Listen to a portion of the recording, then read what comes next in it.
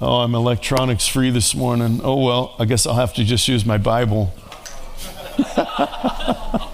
It's come to this. Praise God. Well, I want to share some more with you about strongholds today. And before service, somebody prayed something about being able to see ourselves as we actually are. And it brought to mind a scripture in 2 Corinthians 4. Paul's talking about the subject of how when the Jews, the unbelieving Jews of their day, you understand all the first Christians were Jewish. Every one of the apostles were Jews. All of the first believers were in Jerusalem. They were Jews. And the problem was some of them had a hard time letting go of the dead religion of the law of Moses, which never brought life and transformation. And so a lot of the letters in the New Testament were written to that. But Paul shared it like this. He said, even to this day, they, meaning those unbelieving Jews, when they read Moses, a veil is over their face. But when one looks to the Lord, the veil is removed. And so we, beholding as in a mirror the glory of the Lord, are being transformed into that self-same image, even by the grace of God. So there is a power in learning how to view as we look in the mirror, seeing what the Lord sees. We grow from glory to glory into that image. And this whole exhortation, the word I want to share with you today, I want to encourage us to be patient with that process, but also to be courageous enough to look in that mirror. And this is a good, I think, like checkpoint along the way in growth in God. When you look in the mirror now, what do you see? What do you see? If you still see that old self, you see the sin, you see the issues, you see all of the sin that remains and the problems that still exist, I want to exhort you to look deeper. Look deeper into that mirror. I know they did this study years ago, I heard, with supermodels, and they asked like survey questions of them, and the most shocking result of all was that almost every single one of them thought that they were ugly. Did not see what everybody else sees and why they're on the front of magazines and whatnot. And they just couldn't agree with that. Their self-image was so, through comparison maybe, or through whatever had been said to them in their lives, the mean things that were said, whatever. When they looked in the mirror, they saw ugly while the rest of the world saw beautiful. And I would propose to you that we sometimes are too quick to view ugly in the mirror when we look in the inner man, I'm talking. And rather than seeing what the Lord sees when he says, you are lovely, you are beautiful, you are exactly like me with skin on, you are my image in bodily form. Those are the truth. That's the truth. And the reason why this is so important, why I'm kind of pausing on this for a moment, is that religious striving, which is what God said, that's the veil. They don't even understand Moses because they got a veil over their face when they're reading it. That is religious striving. Every time we get into a trap of thinking, I've got to overcome the sin that remains in my life. I've got to overcome by sheer willpower all of the things that separate me, or what I believe separates me from God. We're entering into religious striving, and when we look in the mirror, then guess what we see? We see what Pharisees see when they look at us, what the accuser of the brethren sees when he looks at us. Every wart, every flaw, everything that's wrong. So I hope, and I just pray, Jesus, would you help us today to see in the mirror what you see when you look at us, that you would transform us to acknowledge that you're right and we're wrong, that we are new creatures in Christ. We're not the same old person that we used to be, that we are the righteousness of God in Christ. We're not sinners, hopeless, helpless sinners, not anymore. God, would you open our eyes and give us heavenly eyes, that we would behold as in a mirror your glory, and then reveal that glory to the world around us. Amen. Amen. Oh, and Lord, bless all the hunters who are out there today having fun. Forgive them for skipping church to go shoot Bambi and, give them an awesome time in your creation with their family and their sons and grandpas. And I pray that this would be a glorious day for them. May they be successful in their hunt so they could get back to their wives and kids. I can't help it. I can't help it. That was inner city Steve, Bambi loving Steve coming to the surface there. I repent. So we're looking at strongholds, and basically the truth of strongholds and toppling strongholds. The simplicity of it is in the title of this message. I want to share with you that strongholds are basically you get what you feed. You grow whatever you feed. It's just that simple. That in Christ, every stronghold was demolished. It was crucified in Christ on that cross. He made a public display of principalities and powers, everything that would build strongholds and then occupy the strongholds that are built was already crucified in Christ. And so if we want to have those strongholds destroyed, the simple thing to do first is stop feeding them. Stop agreeing with the lie. Stop rehearsing the lie. Stop believing things that came from the wrong kingdom, and instead displace it with righteous strongholds, which are based on the truth of God's word, both written and spoken over us. And that's it. I could just kind of sit down and we're done. Because it is that simple. Is it easy? No, if it was easy, we'd all be stronghold free the day after we got saved. We'd go under the water and come up, and we would be just like Jesus in every way. So I would suggest this is the process of discipleship. This is what it looks like to grow into we said last week, we looked at Romans, don't be conformed to this world. In other words, don't try to fit in a box that's not you anymore. Don't conform to the behavior and the lifestyle and the beliefs of the world around us. Instead, be transformed, be actually changed by the renewing of your mind. Actually changed means there's no pretending about it.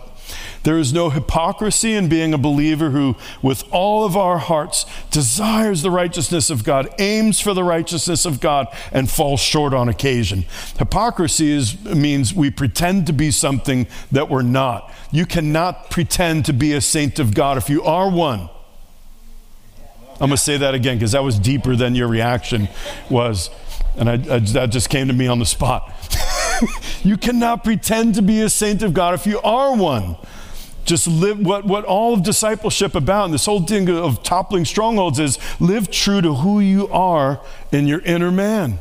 And let what's inside begin to be reflected on what's outside. There's no pretending involved in that. A hypocrite is not somebody who aims for the moon and falls short sometimes. You are not a hypocrite because you sinned after you came to Christ. I feel like I need to rest on this point for a few minutes. All right, that was enough yes. I don't need to rest on it for too long. But we fall into the trap of believing. Well, I blew it again for the 1,000th time. And I've heard saints of God who are mature in Christ, people that I look to as fathers and mothers in the Lord, who because they just sinned for the 1,000th time think maybe I wasn't even saved in the first place. It didn't take with me. And now we're going down a road where we're looking in that mirror again and we're seeing what the enemy, the accuser, would love for us to see. So what are strongholds? They are bases of operation for demonic access into our lives. So open doors. They provide invitations. These are standing invitations, open doors for the enemy to come through legal access. How many of you understand this basic truth? You are Christ's. You are his redeemed ones. We are redeemed of the Lord, which means he paid for us. Now we are his own prized possession. That's just the truth that the enemy will have nothing to do about. So we legally only belong to the Lord. And yet, how is it that the kingdom of darkness finds ways into our thinking and therefore our behavior? How is it that we believe things that we know we shouldn't believe? How is it that we do things that we don't want to do? Well, there's usually the case is we got an open door. We didn't shut the door on that. Now I got that goofy, shut the door, keep out the devil. That's a stronghold song. The authority that we have in Christ is not that we're going to kill demons. We don't have the authority to do that. This is where spiritual warfare gets off sometimes. We don't have the authority to consign them to the pit of hell. I used to, when I was new in deliverance ministry back in the 90s, and we used to say, you go back to the pit where you came from. And we don't have the authority to do that. Jesus does. And Revelation puts it in living color with this lake of fire that in the parable Jesus said, prepared for the devil and his angels. Death itself, all the forces of hell, everything will be thrown into that lake of fire. Their day is coming. What we do have authority over, first and foremost, is whatever goes on within the walls of our being. Body, mind, soul, spirit, we have authority over that. So the only way the enemy gets any authority is if he tricks us into letting him borrow our authority by opening a door into our lives. So we're going to look at some of how that happens today. Is that all right? All right. I hope this is helpful. I've got good news for you. Really good news. There is no shame in having strongholds. There's no shame in having a demon if you're in Christ. I hope next week, finally, I've got like 3 weeks of teasers. Next week, I will address the issue of can a Christian have a demon? I'm so tempted to just go into it now, but I think it's better to whet your appetite because the Bible isn't extraordinarily clear about it. I'm not going there. I'm not the Lord, help me stay on track like you told me to. There's no shame in having a demon or having strongholds in us any more than you would be ashamed of having a cold. And that is about the level of what demons have that they could do in our lives. They have the strength of nothing more than a virus that is microscopic, if unaddressed, can be fatal. But it is so tiny, it is microscopic. That is about as much as a demon, even Satan himself, is in comparison to a saint of God, the least of those. So the simple formula, be excellent at what is good, right? Submit yourselves to God, therefore resist the devil and he'll flee from you. Be excellent at what is good, be innocent of evil. If only it were that easy. Be excellent at what's good, be innocent of evil. Now you got the song in your head, some of you. And what'll happen? The God of peace will do what? Crush Satan under his feet. Somebody prayed that in pre-service prayer. Now I got the song in my head. And even though that's one of the rare verses, I always remember the address. Because Romans 16:19 says, be excellent at what is good, be innocent. It's just that simple, but it's not easy, is it? If it were easy, we all would have mastered this by now. So the good news is there's no shame in any of this. I just say and pray in Jesus' name that all shame will be checked at the door of this sanctuary. You know what we call this room the sanctuary? It's not actually. I think there's something special about this place, not because it's anything special, but it's because this is where the people of God hang out. That makes it special. Everywhere the people of God come together, 2 or 3 in his name, Jesus is there. That makes it special. But the word sanctuary means a safe place. Oh, if only every church was a sanctuary, like an actual safe place. I know, and some of you I know from your story, that there have been those that have been hurt because you exposed yourself in front of a group of Christians that you thought were going to lay hands on you and pray and treat you like somebody who had a sickness, not like somebody who deserves a punishment for what you did wrong. And because of our view of sin and our Pharisaic way of approaching it, maybe some of you were made to feel ashamed of yourself because of the things you'd done. Maybe you even sensed people pull away from you after you confessed your faults or confessed your sin, and you felt people say, it's a little out of my league right there. I don't think I want to be influenced or hang around you. And I want to just tell you right now, Jesus was not afraid to hang out with anybody. Jesus' spiritual autoimmune system was so strong that you couldn't even get leprosy on him. The old covenant said, don't touch the leper. Why? Because you could get leprosy and you can be miserable for the rest of your life and die an early, painful death because of that. Then comes Jesus in complete violation of the old covenant law of Moses. He doesn't just speak healing over lepers, he touches them. I love that scene in The Chosen when Jesus heals that leper. You know, and all the apostles, don't get near him. And then he touches him, and all of a sudden he's got this baby skin. And then Jesus comes back, and all the apostles are freaked out, like, what just happened? And then he goes and he touches all of them. When our spiritual autoimmune system is strong, there's nobody that we can't go near. It cannot get on us. Greater is he that is in you than he that is in the world. This is why we want to be strong in the Lord and in the power of his might, because God is sending us to places where people are so jacked up, so broken, so addicted, so hopeless, so full of anxiety and fear and depression, that we've got to be able to go in there with all confidence. Whatever you got, it's not going to get on me, but what I got in me is going to get on you. C.S. Lewis called what we have in us a good infection. How many of you want to be infectious? Like where you go, instead of like you go into that office you work at, and I just remembered a scene from, you remember the movie Joe versus the Volcano? Mention that in front of my wife sometime and watch her expression, and she hates it. It's this really awful movie. But to have this scene where he's working in his little cubicle office, and it's got this light, one of those old fluorescent lights, and it's blinking, always blinking, right? I mean, just thinking about it right now, I feel stressed. And everybody's, miserable, and it's dark and gray and all of that. Maybe you go into a workplace that's like that. Well, guess what? You're the light of the world. You brought something different in that place. You are not under the spirit of that place, but it belongs under your feet. The God of peace will soon crush Satan, not under his feet, under your feet. Yeah, that's a great way to live life. It really is a great way to live life.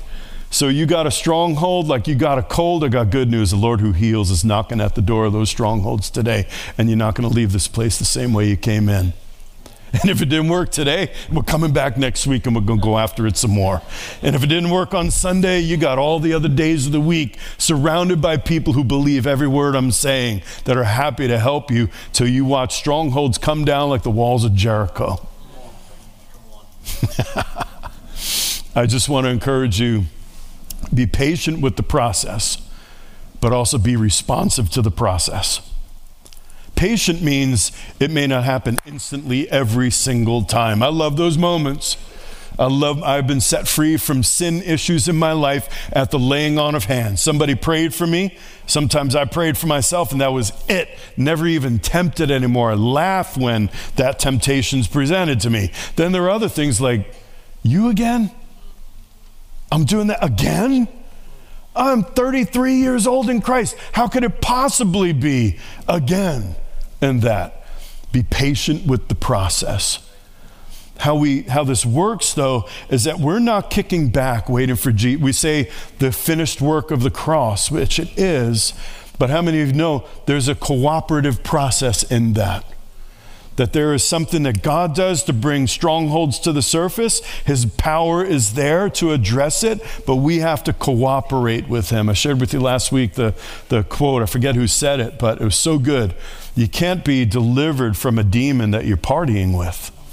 If you're still enjoying the company of a demonic spirit, you can't be set free from it because you don't want to be set free from it. Our will is involved in all strongholds and all deliverance and everything from the kingdom of darkness. So long as we cooperate with it, it's got that standing invitation, an open door. We have said, without saying the words maybe, you can come in anytime. You're welcome here. I quite enjoy your presence. That's why when Paul said, man, in my mind, I love the law of God.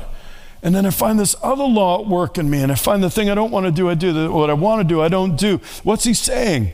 He's not saying, man, I love these strongholds. I'm going to live with them. He's saying, this is a wrestling match. I'm constantly fighting these things, and I want to be delivered from this body of death, so I'm not even tempted anymore. Who will deliver me from this body of sin? Thanks be to God through Christ Jesus our Lord. We're not stuck with anything for the rest of our lives. Only the things we choose to remain stuck with for the rest of our lives. So there's this thing that it says in the preamble in the Gospel of John about Jesus. And these are moments. You want just simple discipleship we're working on a discipleship curriculum right now that I think we may even publish here. And I'm getting input from some saints in the house on devotionals and stories, things like that. But there's something that John says at the beginning about Jesus. There was the true light which coming into the world enlightens every man. So in other words, John's saying, Jesus, he was in the beginning, the Word, and so on about Jesus. And then he says, what Jesus did when he came into the world, he enlightened every man. He gave everybody an opportunity to actually see what was going on. To see the inside and the truth of what a wretch we are, separated from God, the truth about who he is. So everybody had opportunity. When you're blind, you're not responsible to paint a picture of a tree because you can't see it. If you've lived in darkness all of your life and you've been in a cave for your entire life, nobody's going to hold you accountable to describe the mountains outside that cave because you never saw it. Well, what this says is that Jesus, one of his ministries as being the light of the world is, I'm going to show you everything as it really is.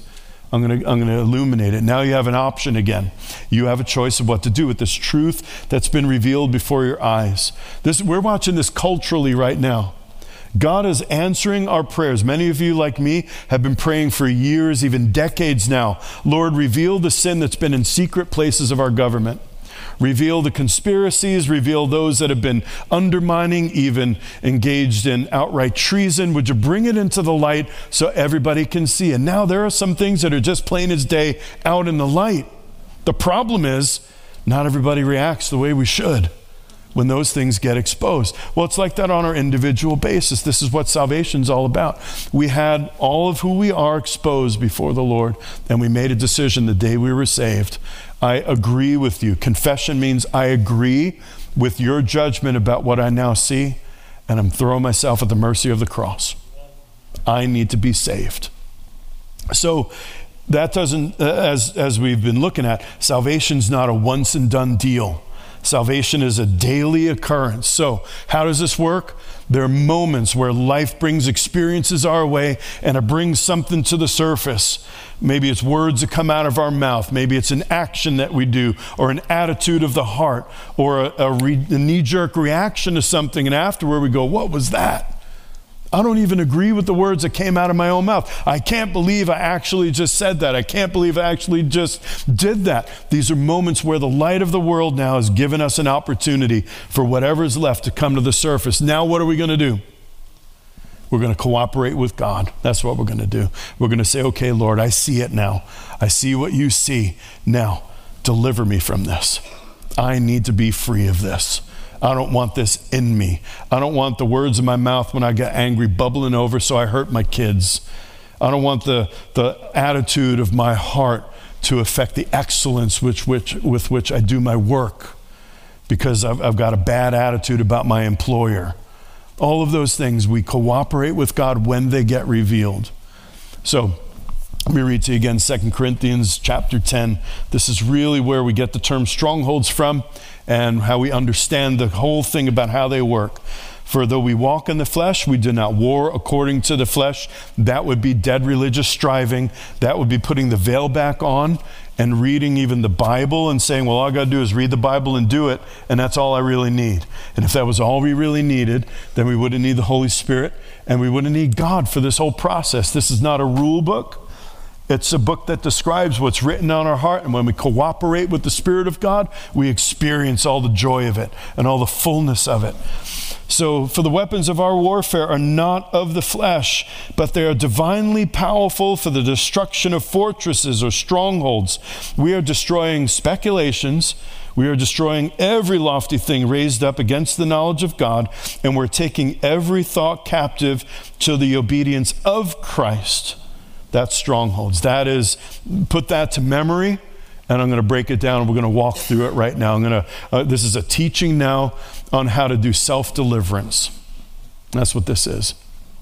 You don't always need somebody to pray for you to set you free from the strongholds that remain in your life. Once they're revealed, you have the authority by the one who is in you to tear down every stronghold as it becomes manifest. It's all going to be a matter of your choice and what we do when those things get revealed. So they are divinely powerful, not just powerful, they're empowered by God for the destruction of strongholds. What are strongholds? These are points or arguments in which one trusts.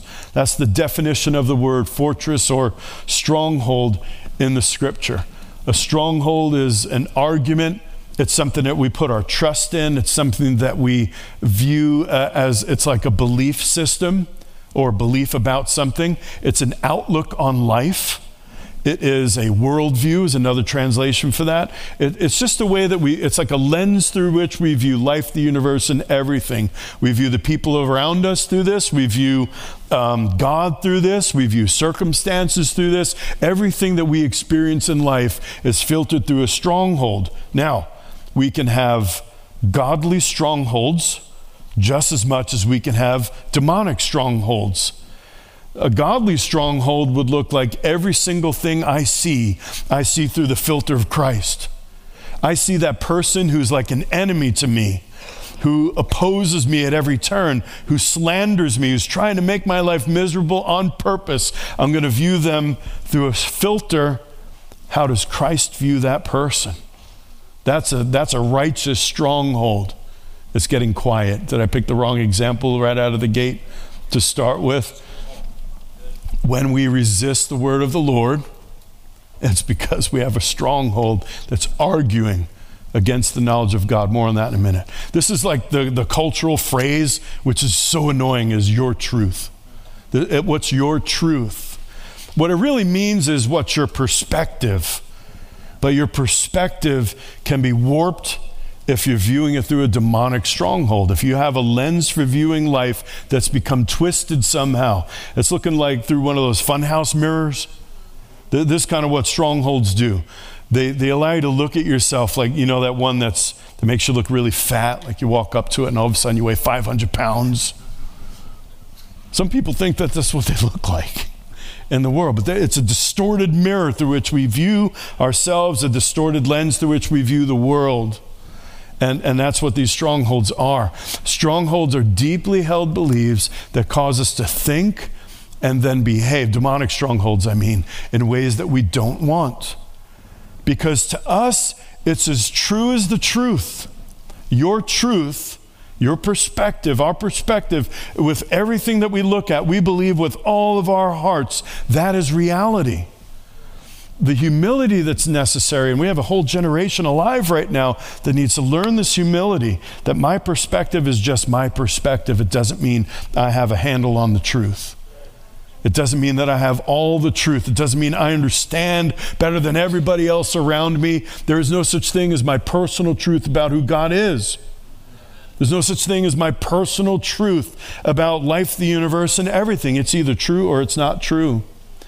And what demonic strongholds will do is twist it. And the problem with it is that we believe it with all of our heart.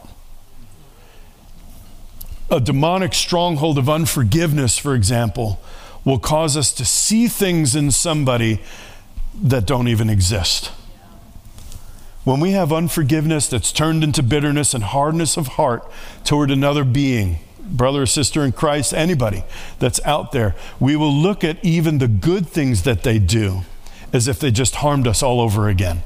Because we know their motives. Oh, I know why he really did that, and he's trying to manipulate me, and he's conniving and all of this, and that's what the stronghold of unforgiveness and bitterness will do, and resentment will do. So that even when somebody tries to do good and they sacrifice and they lay down their life for me, I view that as you're trying to get something from me. That these things are so powerful because we believe with all of our heart, my truth is reality. That's why we need to be delivered from these things. So the basic way strongholds work, they are not fortresses like stones. They're living, breathing things.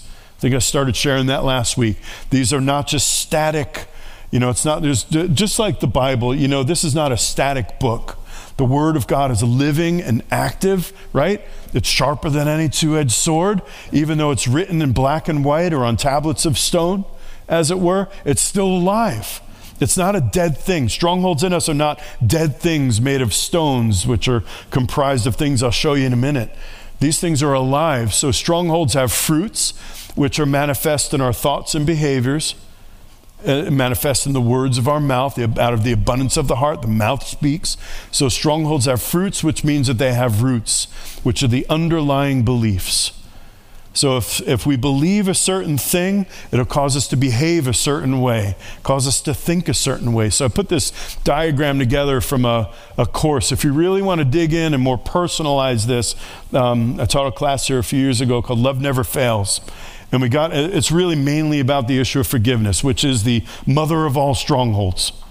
Unforgiveness toward God, unforgiveness toward the people who have wounded us in our life. That is like the seed from which most every stronghold grows. So Just to give you an example of this, we have the fruit of the tree, which is our beliefs, and our beliefs which lead to behaviors.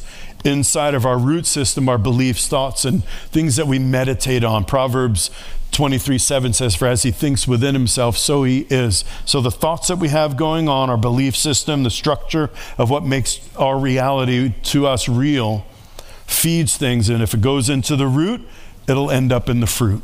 Tried to teach all of my kids that, about being really careful what you take in with your eyes and with your ears and with your life experiences.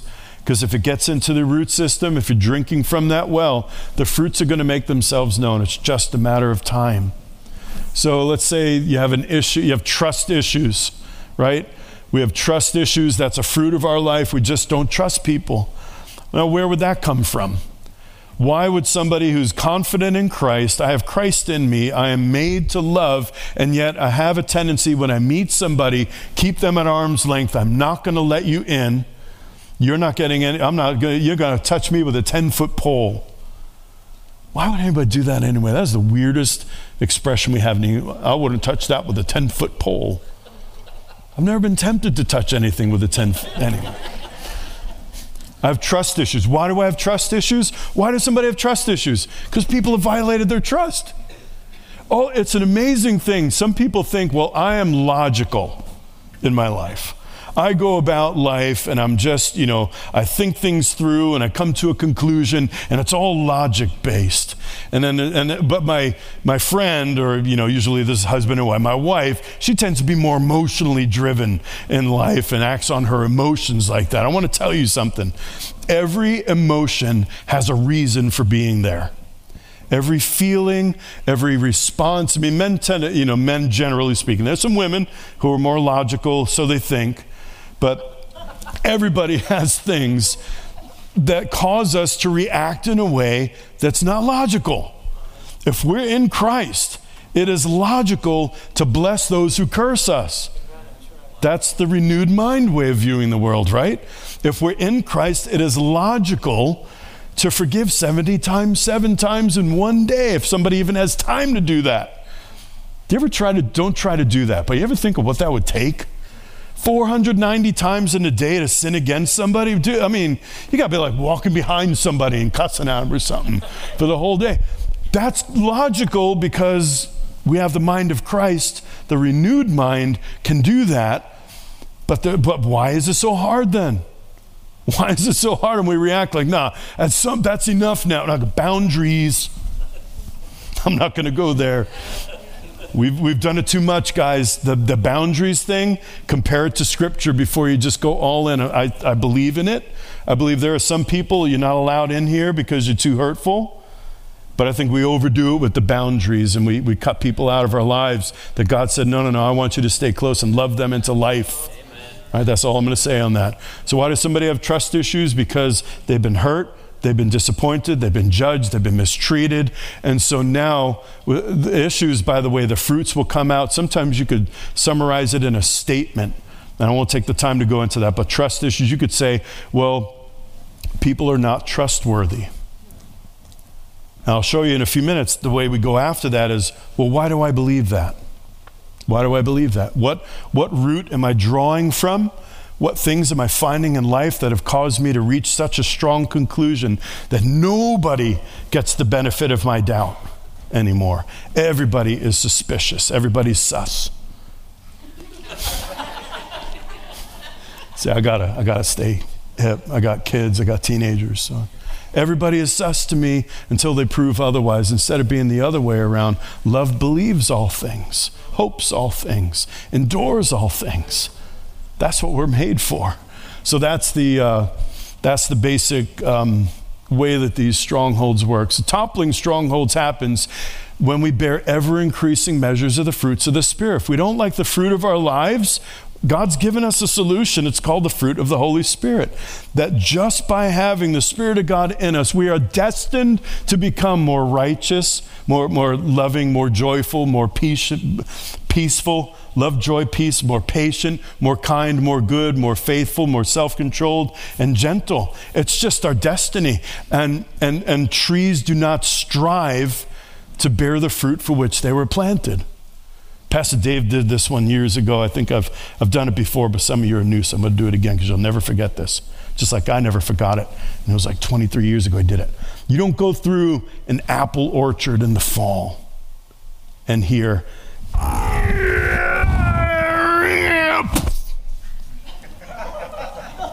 and then the tree's got apples on it. There's no striving and bearing fruit. We get so stressed out sometimes. Oh man, God, I need more patience. I'm not bearing enough fruits of patience yet. Don't ever say that or pray that. You know that, right? I'm only half kidding. It's not a matter of striving. It's a matter of feeding the right root system in our lives. Be filled with the Holy Spirit. And over the course of time, it's a matter of time. You're going to bear the fruit.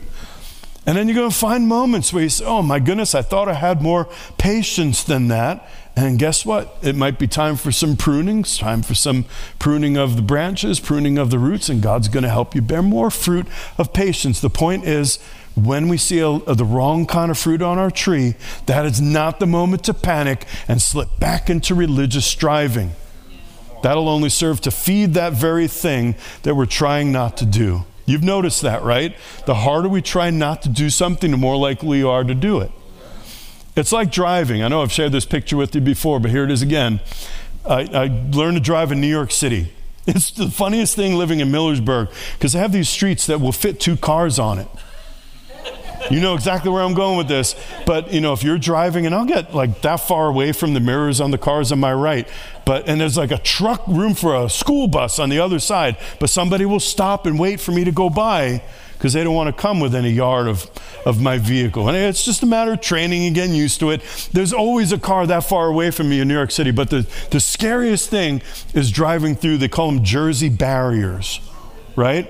And you go in and all of a sudden, like if you're driving a truck or a bus and you got like that much space on both sides, it's terrifying. Do you know what the worst thing is to do when you're driving an oversized load through the middle of traffic? Is to look at the things you don't want to crash into. If you look at that Jersey barrier, what happens? Next thing you know, you see sparks because you're rubbing up against it. What do? Keep your eyes on the road in front of you because you're doing fine. Stay on the road and don't look at the thing you don't want to hit. It's just like that with all issues of life. Be filled with the Holy Spirit continually, daily, and just let it bear its fruit. You're going to be amazed at what happens on the inside. You're going to look back at yourself 10 years from now and go, wow, look at what I've become. Oh, what fruits of righteousness I'm bearing in my life because I let Jesus do the work instead of resisting him and trying to do it all on my own. Weapons of our warfare are not carnal, but they are mighty for the destruction of strongholds. How does it happen? We bear new kinds of fruit. So strongholds are manifest with every disconnect between the mind and heart. You ever find yourself saying, I know I shouldn't feel this way, but... Pay attention to those times when there's a moment where I'm feeling something right now and I know better than to feel this way. You just spotted a stronghold. You just spotted something that's a belief system, something that's rooted so deep. That's why all feelings are logical, because it got there somehow. Somehow we came to a conclusion that we made a belief in our lives, and there's a reason for that. It's unreasonable to resist the Lord. It's unreasonable to disagree with God. It's really unreasonable to argue with God, right? So if we have something that results in a disconnect, I know better than this, but I feel like this. You spotted it. I love how Randy Clark says it with deliverance ministry. If you spot them, you got them. Because the best thing for the kingdom of darkness is to remain in darkness. I know that's really like 101 level stuff there, but it's so true. The devil doesn't need glory. He doesn't need really any, he doesn't want to be in the light. He prefers dark places. That's why he hates you so much. The devil hates you so much. He hates us so much because when the light of the world comes around, he's got nowhere to hide. Every corner of the room is filled with light, and now we could see him for the weakling, the ugly, nasty thing that he is. Now we can see how he actually is. And he wasn't anywhere near as strong as we used to think he was. So whenever there's a disconnect. Why do we say a disconnect? Because Christ in us, the hope of glory, is on the inside. We have the mind of Christ. We do know better and desire better. He makes us to will and to do of his good pleasure. There's something in us that loves what God loves. So when we think or behave in a way that's contrary to that, there's a disconnect in us, and we're at unrest about it. Todd asked me a question for this week's podcast related to something I shared a while back about shame. And this is another one of those truths that somebody got a great revelation on, then we ran too far with it. Because shame initially is a good thing. Shame means I'm ashamed of what I did, meaning I don't like looking at. That's the picture of shame, is I don't want to look at that.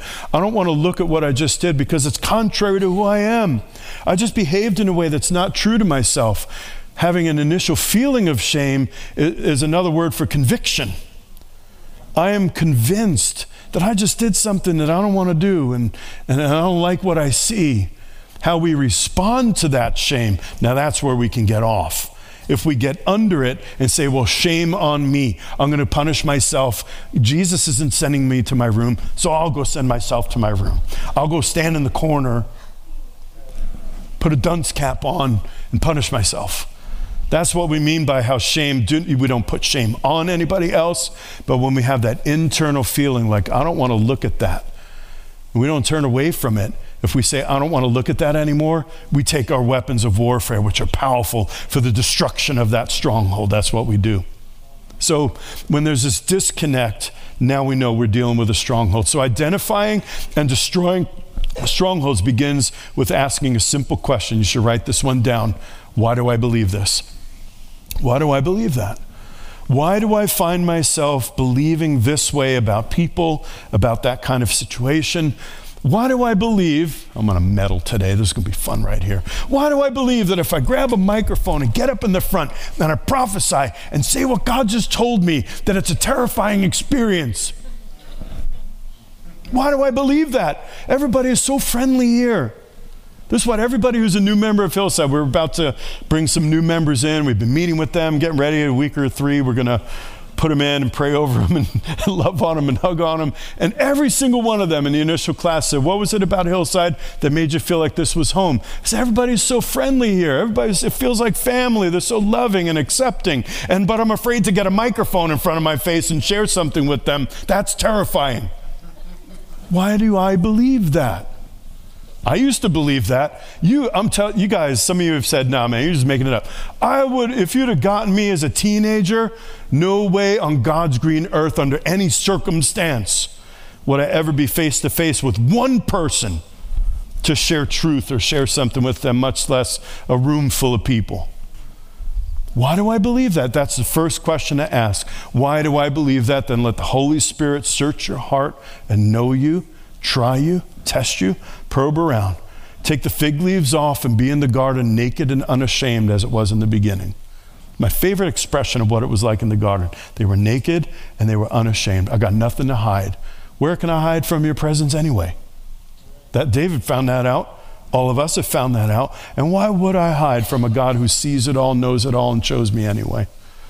This God loves us so much that he not only forgave us of all of our sins we did before we came to Christ, but he saw everything we were going to do from then until the end of time. And he still said, mine, mine, mine, mine. And then he called us by name, just in case we said, oh, he must have been talking to the guy behind me. He called us by name and said, you are mine, just in case. Vince, you are mine. I'm talking on behalf of Jesus, you're not mine. Just make sure we're clear. He called us by name. You're mine. So when we start with that, why do I believe that? Let the Lord take you on the journey. And you're going to be amazed. This is where overthinking it will be a detriment to us. Overthinking it is now taking on our own salvation instead of trusting him with the process. Just let the first phrase, the first picture, the first thought that comes to your mind, take it as from the Lord answering you. If you are before the Lord transparently saying, God, why do I believe this? Take seriously whatever thing pops in your head. Sometimes it'll be a memory that you didn't even know you still had. You know, we've had so many millions of experiences in our lives. And I was just talking with somebody, and a testimony of their life is that they were physically and sexually abused as a child and didn't even remember it. They'd buried it so deep, this is very common, buried it so deep just so they could live life without being totally destroyed all the time. And they were they found issues popping up in their lives. And they had a moment with the Lord. This person had a moment with the Lord and said, what's going on with me? And instantly she got a picture of being molested when she was a child. She didn't even know if it really happened or not. To her, it felt like, man, where did that come from? I don't even know if that was really me. And it turned out as she went into it and her pastor helped her with it, that that had actually happened multiple times. She didn't even remember it. So look, let the Lord search and probe, and don't be afraid. And let me ask you this question. If you had 100% blockage in a portion of your heart and you were going to die, would you not lay on a table and trust yourself to perfect strangers who will make you unconscious, strip you naked, shave your chest, put a saw on your ribs, crack it open, and touch your heart, your physical heart? We'll do that with a perfect stranger for the sake of living another season of life. How much more we trust the master surgeon with the issues of our heart and say, God, go ahead, man. You could go wherever this leads. I'm not afraid of what you're going to find there, because you were already there. Before you laid the foundations of the earth, you knew this. You knew this about me. You knew this would happen. You knew how I'd respond to it. And here I am. I'm on the table right now, and anesthesia is the best picture. I am not going to resist you. And I'm certainly not going to tell you how to do it. Can you fathom being on that operating table and you got one eye open and you go, wait, a little left. If we're going to trust ourselves to an expert like that with something that could kill us if it goes wrong, how much more the God of our salvation, the Father of lights, who loves us and who's no shadow of turning. He's not going to change his mind halfway through the surgery and say, this one's a goner. He is all in for our total healing, our total peace. So we said divinely powerful for the destruction of strongholds. And now let's look at how these strongholds get built.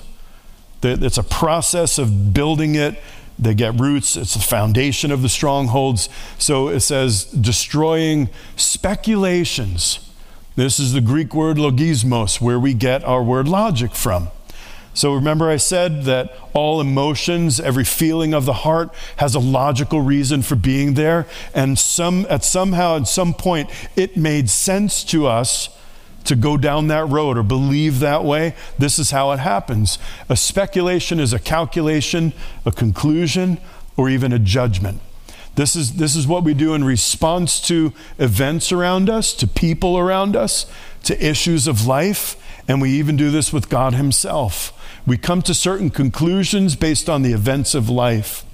So there are things, for example, that the enemy doesn't play fair. He doesn't operate under the Geneva Conventions for the rules of war. He'll start in our infancy. He'll start in the womb. He'll start with our childhood when we don't even understand what's happening. So I was with a guy that was ministering to me in inner healing, and I was resisting some of what he was working on with me because I kept saying, well, I know better than that now. I know my dad didn't do that. I understand that my dad, he grew up a certain way, and this was his way of showing me love, even though it hurt. And he said, well, hold on. I'm not asking about 40-year-old Pastor Steve. I'm asking about 8-year-old Steve. What conclusion did you reach at that time? And it was a hurtful moment. I reached a conclusion that I'm not worthy of my father's time. I'm not valued by my father because I misunderstood his thing that he did. And this is how they start. I reached a conclusion. Speculations are based on whatever strongholds we believe. So if we have one, now I'm reaching a conclusion based on a belief I already have.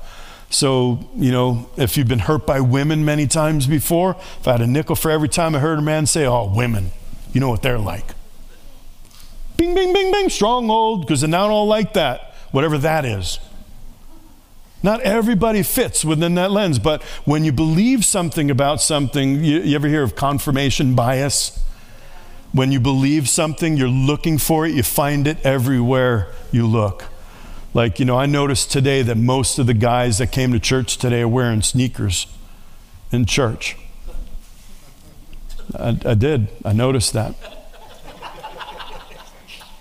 Now, what are you all going to do at the end of service right now? Right? Some of you would say, you're like going to stand at the door and count how many men are wearing sneakers.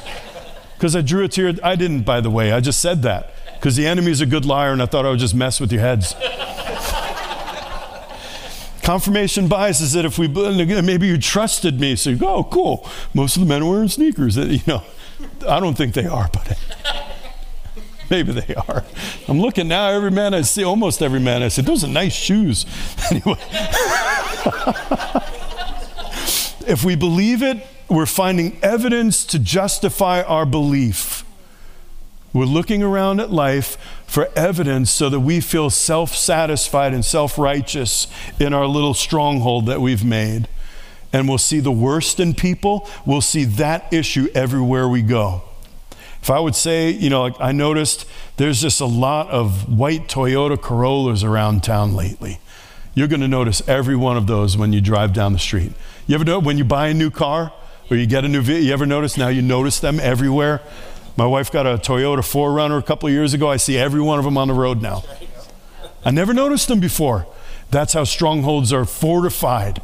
We convince ourselves we're right by looking for evidence of that everywhere we go. So that's why we find ourselves building strongholds whenever we try to interpret life, events of our life, people who come into our life, anything that happens. If we try to interpret life without inviting God into our conclusions, now we're in real danger of building strongholds. So let's say you have a really hurtful, even traumatic incident. If we're not careful, we can shove God out of the equation and come to our own conclusions. And so I'll always be afraid of that circumstance now. I got bitten by a Doberman when I was 12 years old. He was a stray. He was out in my neighborhood. That was when Dobermans were all the rage in the inner city because they're big, scary guard dogs. This one was on the loose, and I had a cast on my arm.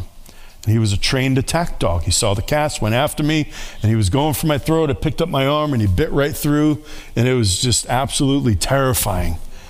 Now I'll tell you, every dog for the next few years of my life. I love dogs. I had an old English sheepdog at the time, and those are gigantic beasts they're doofy, but they're beasts, and they're, just so big, and I love dogs. It was a long time before I would reach out and pet a dog again, because something traumatic had happened. Now, when trauma comes our way, somebody wrongs us, hurts us deeply, or something in life happens, we have got to, in that moment, invite God in. Help me to see things like you see them. Lord, don't let me come to a conclusion anything different than what you want me to see in this. A good question to ask when life gets hard and when things are going awry is, Lord, what are you at work to do in this situation? Because the truth is that God is able to make most things work together for good. He's able to make all things work together for the good of those who love God and are called according to his purpose. So a really good question, instead of asking, why is this happening to me, would rather be, Lord, what do you want me to see in this, and what do you want me to learn in this? Even if it means you're revealing something in me through this that I didn't even know was there. Lord, educate me on the way of my own heart. So let me see things. Let me not come to a conclusion that's going to push you away. Because the chief goal of every work of darkness and every stronghold that gets built, the chief purpose of them all is to lie to us and to try to separate us from the love of God in Christ. That's been his game since the beginning. Since the original lie that preceded the original sin, I want to convince you that God is not for you. He's not good. He doesn't love you. That's the mother of all strongholds. So if we don't involve God in our conclusions, here's the danger, and this is what the enemy would love to happen. We say things like, well, I just got to figure this out. I'm going to go talk to my friends, who, by the way, if you've got friends that always seem to confirm whatever you're thinking in your heart, you need a new set of friends. Or you need at least some more people in your circle of friends who are going to sometimes have the courage and love for you to do the faithful are the wounds of a friend thing. that somebody's going to tell you, you know what, Blair, you're being really boneheaded about this right now. That's how my friends talk to me. I give them permission, and that's my native New York language. You're being an idiot. Don't say that if it's, if that's not in your culture, but the point is speaking truth. There are people that are not afraid to say the truth, because the goal of when we say, I got to figure it out, and we pull other people in, those moments, there are moments of truth. Those are moments where life gets decided. Something just happened that's really hurtful, it's tragic, it's grievous, whatever the case may be. And if we're not careful, we just got another stone built in a stronghold, or we started a brand new one if we don't involve God in it. So when we're dealing with these things, when we don't involve God in our conclusion about life's events, now we're running the risk of becoming offended with God. We always talk about being offended with people, but what happens when we become offended with God? Well, that's the mother of all strongholds. Why? If we're offended with God, are we going to invite him in to help us interpret life? Are we going to say, God, I need to be rescued right now? God, I need to be healed right now? God, I need you right now? Not if we're offended with him, we're not. If we're offended with God, arm's length, I'll figure this out on my own. We're right back to where we were in that situation when we first met him. When he first came into our lives, stiff-arming God, keeping him out of all of what we need him in for salvation from this issue. Does that make sense? So the most common offense, let me just dig in on this one for just a few minutes here. The most common offense against God comes through the door of unforgiveness. A person wrongs us in some way, sins against us, and rather than extend the same mercy that we've received from God, we hold them in a place of judgment. That's what unforgiveness simply means. I am keeping you in a place of judgment. I prefer to have you under my thumb. I feel morally superior to you right now because you sinned against me, and you owe me for that. You should be punished for that. And even if we don't offer punishment, we don't do something to harm that person in response, we're hoping that God's going to get them. That's unforgiveness. So it's like we think, all right, I'll forgive you, meaning I'm not going to exact revenge on you, but I know God's going to get you. That's unforgiveness. So Jesus said the strongest words he had to say to his disciples were on the subject of unforgiveness. He told the parable of the unmerciful servant, guy who got forgiven of a great debt, wouldn't extend forgiveness, meaning I'm letting you go for your debt, to somebody who owed him a very little. And in the end, the king came back to that dude and he said about his sentence now, hand him over to the tormentors until he's paid in full. So in other words, you've received grace, and all I ask is that you extend it on my behalf in return to those around you. Show everybody what I'm actually like, because they all think I'm a God of judgment. They all think I'm a God who can't wait to take you out and punish you for what you did. And that's what unforgiveness does. So unforgiveness leads to offense with God, because if we remain offended with somebody and we don't extend that mercy to them, now we're getting impatient waiting for the hammer to fall. We may say, I've let it go, but in our heart we haven't, because we're holding out for God's judgment. And so the conclusion we can reach, what the enemy would love for us to think, God is not just, he was fine with that happening to you. He was actually okay. He saw that thing, and even though he could have stopped it, he didn't. Even though he could right now punish that person for what they did, they're getting away scot-free. They literally are getting away with murder, and therefore you can't trust God.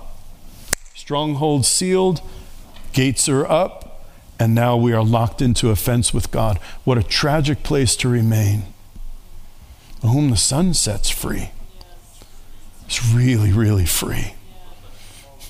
There is a grace to forgive that is supernatural. There is a grace to actually, from the heart, release somebody so that it never bothers us again. My friend reminded me of something that Dave Hess did years ago. Is when you hold something against somebody. I'm holding this paper against this pole, and if I'm going to hold this paper against this pole, I am stuck with that for as long as I hold it against them. That's how the stronghold of unforgiveness works. But I can choose to walk away and say, God, you deal with it. I think I know what just happened. Pay no attention to that.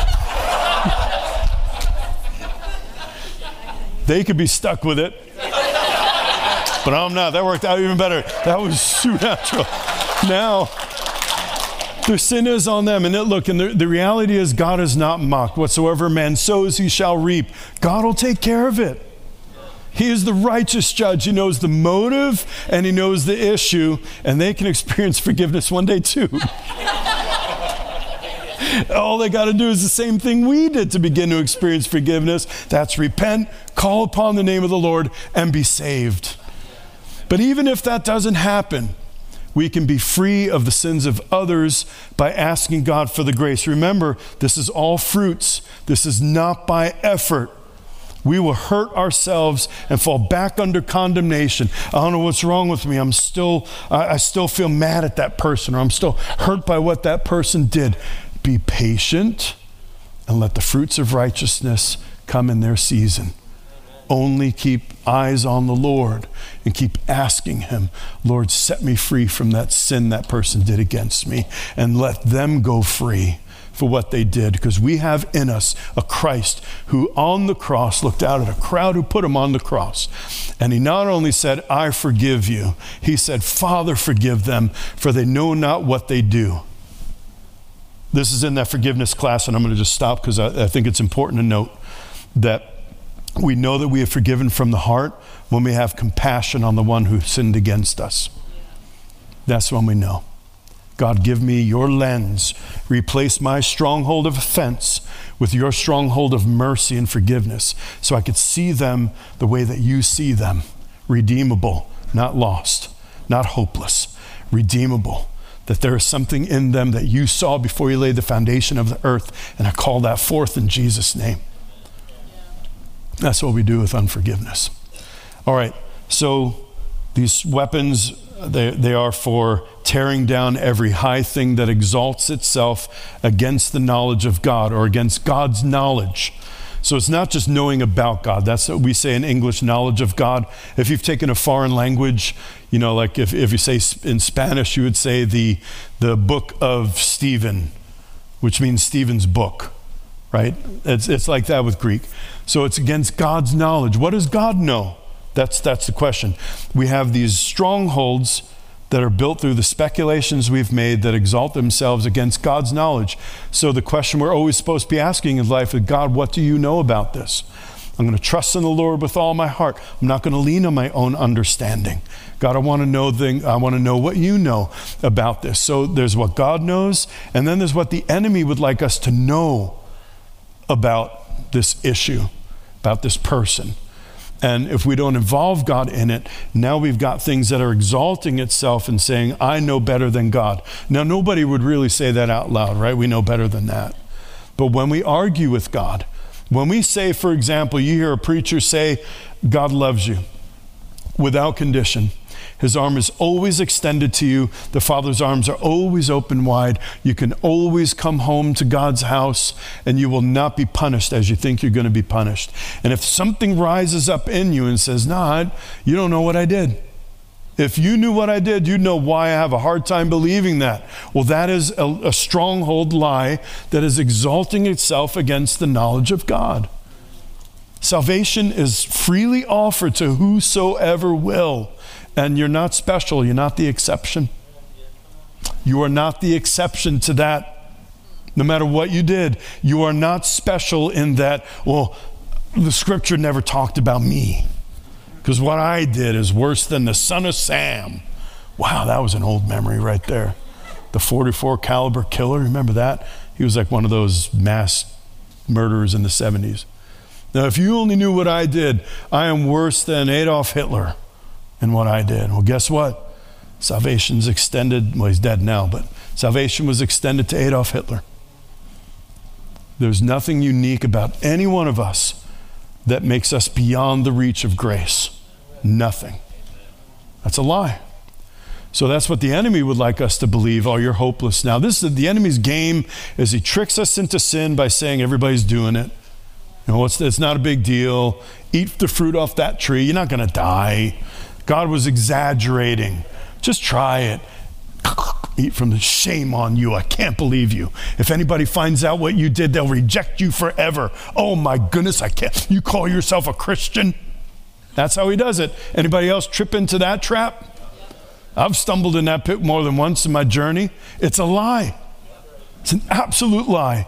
Nothing can actually separate us from the love of God in Christ. Nothing. So let's not let him. Let's not let him.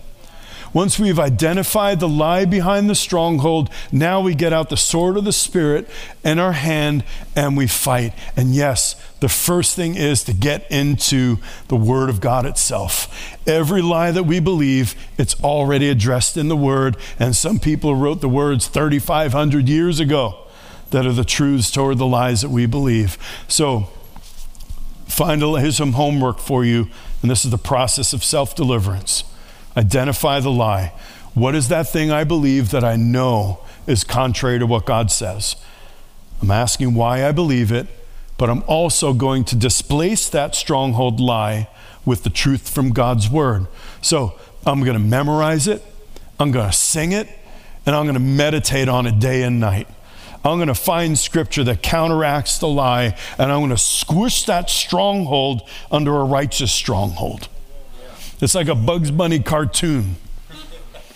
Well, one of them Looney Tunes cartoons where the big building falls from the sky and Roadrunner is flattened underneath it. That's what God does with these strongholds when we build a righteous one on top of it. So start by meditating on the word. So let's say you're having a problem with fear, right? You're afraid of whatever it is. I taught my kids this one when they were little, when they were afraid of the dark or they were having a season of nightmares or something like that.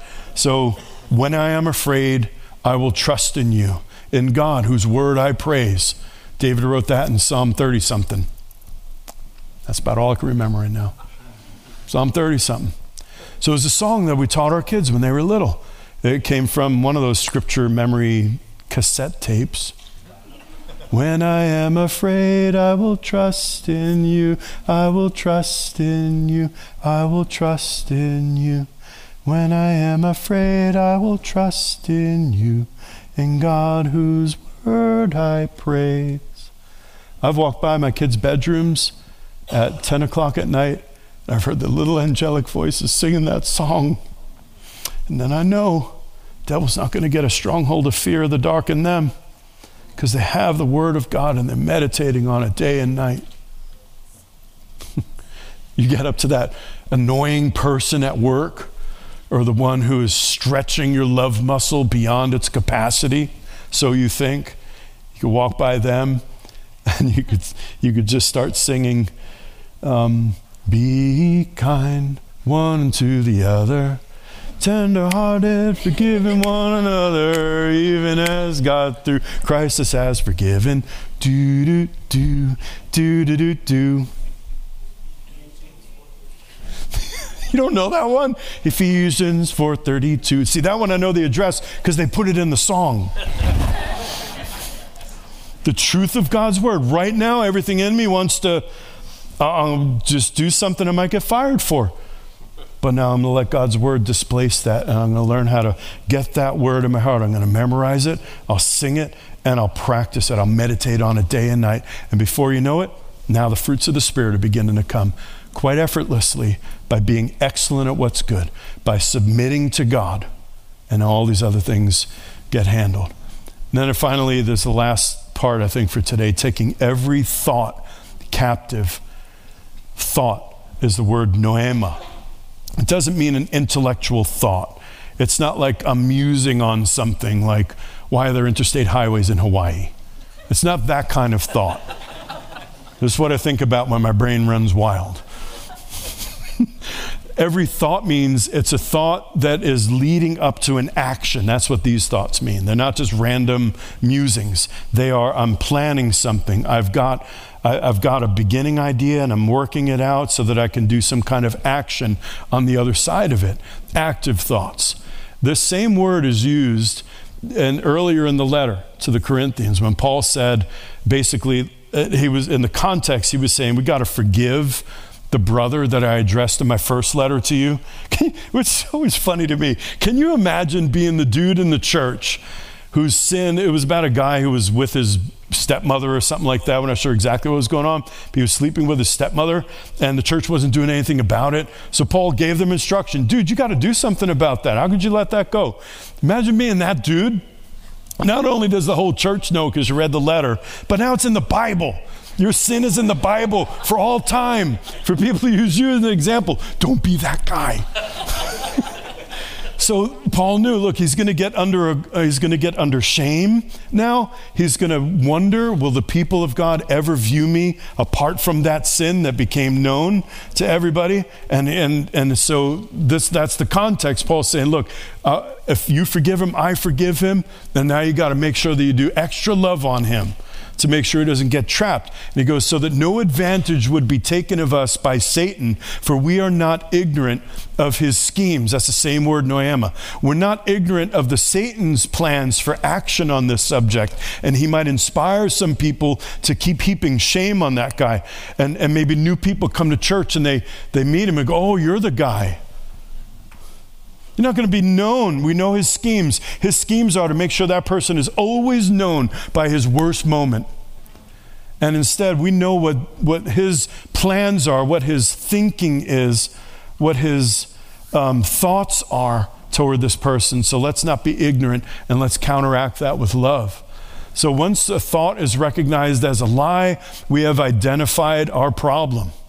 As soon as we know it's a lie. That's why it is so important to know the Word of God, to know the actual Word. I believe I've shared this example before here too, but counterfeit police, we have technology now that's replaced them. But back in the day, counterfeit police did not study, like if they wanted to know what a real $20 bill looks like, they didn't study 1,000 different counterfeits. They studied the real one.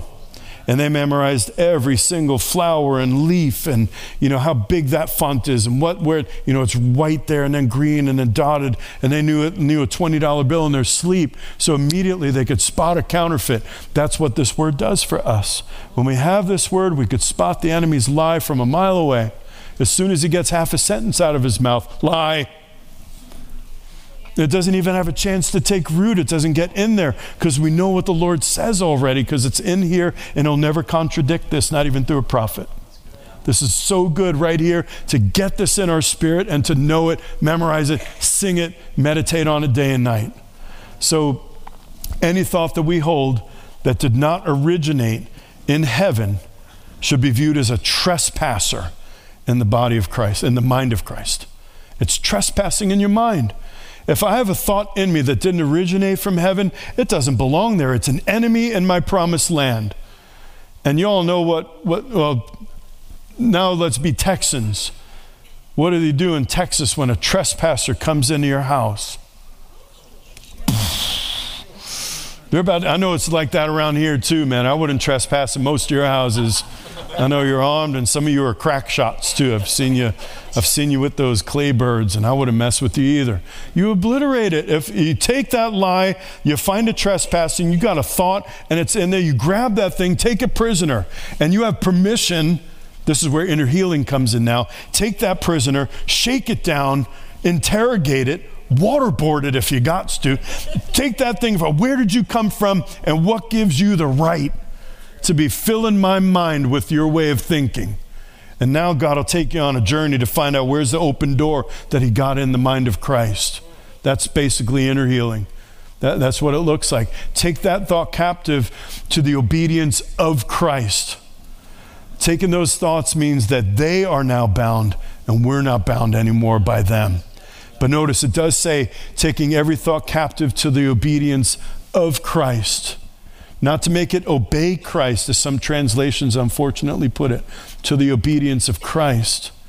Because victory in spiritual warfare doesn't come about by striving. It doesn't come about by our religious efforts. Victory in spiritual warfare results in resting in the completed work of Christ. The work of the cross, trusting in Christ to do the work that we never could have done.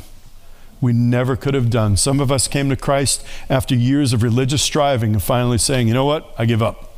I keep trying to overcome this addiction. I keep trying to overcome this thing that keeps destroying my life. You win, I lose. I need you. Some of us, that's our testimony. We just gave up on that. Why pick it back up again after we knew already it's not going to work? Christ in us is simultaneously tearing down demonic strongholds and rebuilding righteous ones on top of them. We co-labor with this by feeding the kind of strongholds that we want alive in us. What we feed is what we're going to get. What kind of fruit do you want? What kind of tree do we want? Well, what do you want to take into your root system? Let's begin to be excellent at what's good. Let's begin to meditate on the things that lead to righteousness. So, last point, and I think Corey has a word for us. So becoming free of strongholds is a process. It's a very simple process, the same way as keeping our body healthy. It's the same idea with keeping our spirit healthy. So what do they always tell us to do?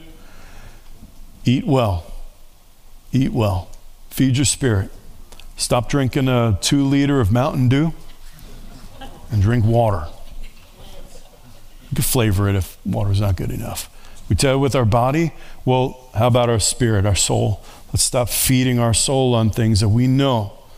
You know, I've had some Christians talk about, well, I got my guilty pleasure and I eat a little bit of junk food like that and all of that. And I'm not going to get into convictions about rated R movies and whatnot. We know, you know, that whatever you take in, what it leads your thoughts to do with that. And if you're feeding things that bring your thoughts in a direction that's outside of Christ, stop eating it. This is where our will comes into play. If we keep feeding that thing, you got a struggle with lust, stop looking at things that feed that lust. You got a problem with overeating, stop putting yourself in front of smorgasbords.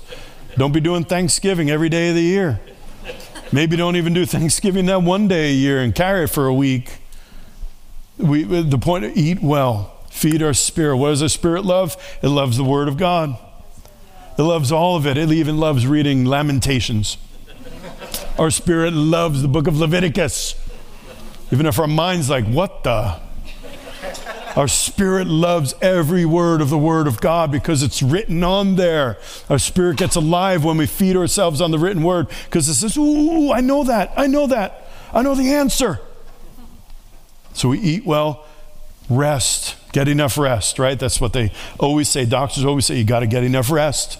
Get enough sleep at night, get enough rest. Well, our spirit needs rest too. A permanent rest. Like labor to enter into His rest, which means no more striving. No more trying to make the work of God come to pass by natural efforts. No more picking up carnal warfare weapons to wage war against spiritual issues. Resting in Christ. Resting means cooperate with Him. I'm here, I'm on the table, and I'm going to cooperate you. But then it also means you got to get exercise, right? You can't be a couch potato. We don't just sit back on a couch somewhere and say, okay, Jesus, do your thing. That patient on the operating table under anesthesia, that's not our whole life. That's moments where we let God in deep to do heart surgery, but then we get to go and do life again. So we got to be doers of the Word. There's no such thing as learning the Word of God without putting the Word of God into practice. We don't know anything until we've put it into practice. I make covenant with you and the Lord that I will never preach something that I haven't already experienced. And that's why there's some parts of the Bible I haven't preached yet because I haven't experienced it enough. And I don't feel like I could bring a living word out of it. I could read it to you, but then again, you could read it for yourself like I just exhorted you to. Being a doer of the Word, we have to actually take action. And I would just leave you with this final thought, that the very strongholds that you're fighting right now are going to become your ministry. The stronghold that's given you the roughest time in overcoming it, God has a ministry hidden right underneath that. And when it gets destroyed, you're going to love what He builds on top of it. Can we stand to our feet? Corey, you got a word?